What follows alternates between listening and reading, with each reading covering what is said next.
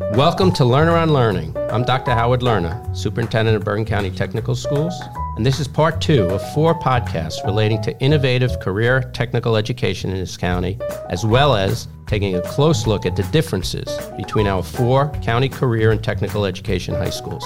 Today, we're learning about how high schools can promote career readiness by fostering relationships with industry partners. Our guests are Andrea Sheridan, our Assistant Superintendent, or as I like to refer to her, Implementer-in-Chief for the Bergen County Technical Schools, and the new principal of Applied Tech High, Dennis Montone. Welcome, both of you. Thank you, Dr. Lerner. Hello, Dr. Lerner. Andrea, I want to begin with you, since you were the one who started our newest high school, Applied Tech High. And I want to ask you just a couple of questions. First, what type of school is ATHS? Dr. Lerner, when you gave us this challenge, how many years ago, 6 years ago, we realized that there was a whole population out there that we just weren't servicing, and that was the average student who wanted a true career in technical education, along with really solid foundation in academics. But I think this school is a lot more than that. The dual enrollment piece gives the students a real true value of what it's like to be in high school and college at the same time, and gives them 2 routes to go to.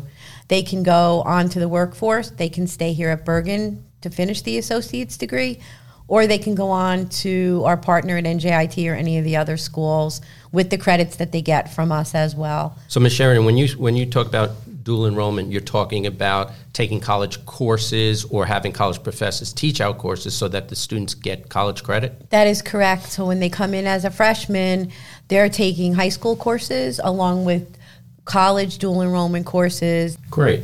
Mr. Montone, can you talk a little bit about our relationship with the college? Sure. So currently we have 2 programs here. It's mechatronics and health professions. Both of those programs were chosen to align well, both with workforce needs, but also with programs that existed at the colleges. So, for example, the health professions is aligned to a brand new college program. They built a whole school of nursing here. Their health professions program is great, and ours articulates directly with that. Same thing with mechatronics and their engineering technology program. So there really is a true collaboration between the college and ourselves. We're not a high school on a college campus. We are a high school within a college, and we are integrated in many, many ways with them. Yeah. I see. Now, I know we provide the students who go through the 4 years 30 credits, about 30 credits for their AA. How did they end up with an AA degree at the same time that they had the 4-year high school degree? So after the 230 day is over, many of them decided that they were going to take additional courses after 230, which they then pay for. And you'll think back about where we were and where we are now. We're in an amazing building, Ender Hall, because we've grown significantly. We started with the 1 program, and then each year we increased 30 students, and then we added year 3 the health professions. And so now we take in 60 students, 30 and 30.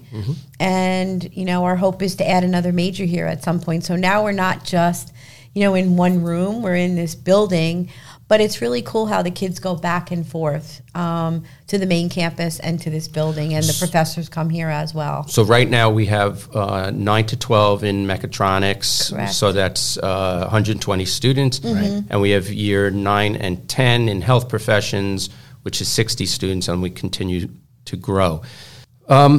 Andrea, Dennis, I want to play a clip right now that reminds me of some of the goals that we had when we were creating ATHS about 5-6 years ago. This is from a TED Talk with former Blue Valley High School principal and leader of their program for advanced professional studies, Donna Deeds. What would it be like if we took a school, or we designed a school, and we put it in the real world of work so that kids would operate in a way that isn't like a school, more like the world of industry? My question is, what would it look like if you had a high school that was built in that real world? How does a student's experience at ATHS fit into what she was talking about? Yeah. Part of the foundations of us forming ATHS was communication with businesses in the area and hearing what their needs were for their workforce of the future. And, there was a wide range of skill sets that they needed. And so we have worked very hard to try and implement some of those things here at Applied Tech. So I'll give you a couple examples. Number one, at multiple grade levels, we have projects planned with outside businesses in both health professions and in mechatronics. So, for example, just to give an example, our ninth graders work with Stryker, who is a medical company, and they have a large facility in Bergen County. The Stryker comes in once a year, and they teach the kids about the business process that they use to help make decisions. It's called Kaizen. It's sort of a system of making incrementally small changes to try and better the whole process. I see.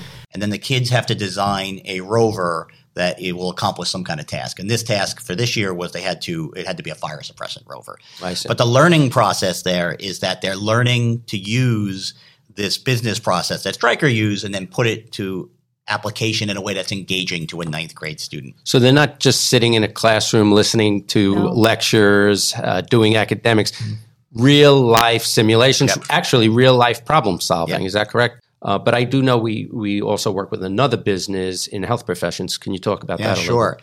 Sure. Just like in the mechatronics program, it was imperative that we find outside companies, businesses, to work with so that we could give the kids that experience of what it was like to work in these industries. So we were able to set up an experience with Care One, where the students will go and visit the facility a few times a year. This year, what's going to happen is the kids are going to be given scenarios, real life scenarios of things that have happened at Care One in a variety of areas so that they can try and address those things. Once the kids have decided how they're going to address those things, they'll then present those scenarios back to the different specialists at Care One. So this year we've got one for nursing, physical therapy, occupational therapy, and even hospital administration, because particularly in the medical field, it's such a broad field. One of the main goals of this program is to introduce the kids to all of the multiple professionals that work in the healthcare industry, and that's why we thought it was important to really have hospital administration be one of those. Great, excellent. So now I have another clip in the same TED Talk with Donna Deeds, and in this one, she addresses a way to approach the challenges to creating partnerships. Instead of us, educators, asking business to help us, we flipped the question. The question became, what can we do for you, industry people? Tell us what you're not finding in these engineers that you're graduating. And oh, by the way, are you getting enough of them? What are the skill sets that drive you crazy about those new entry-level positions?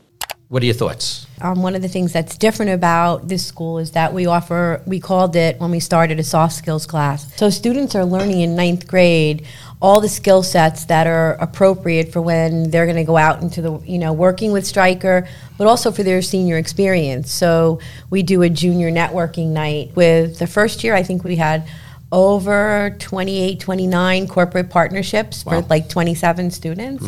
And they were really impressed with the way the students conduct themselves. And if I can just add to that, the first year that we worked on the Stryker project, some of the feedback that we received from the businesses was that they wanted kids who were not just skilled in math and English. They wanted kids that were skilled in social areas and being able to do time management and all of these other essential skills that we all feel are important. And so in working with the businesses that we partner with, we were able to take from them these needs, and Ms. Sheridan was able to create that class called the Essential Skills class. So it really is a two-way street in working with these businesses. So that Essential Skills class was born out of Stryker coming here, the executives of Stryker, listening to our students when they were freshmen present and saying, okay, they need some assistance with this, and we created a class so that it could help the industry. That's correct. That's fantastic.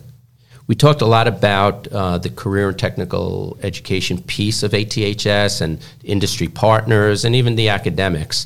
But I know as one of our newest high schools and what's going on in society today, wellness of our students is very, very important. And I wanted to play a third and final clip that had to do with mindfulness. If we could listen to this, I'm going to ask you to respond afterwards.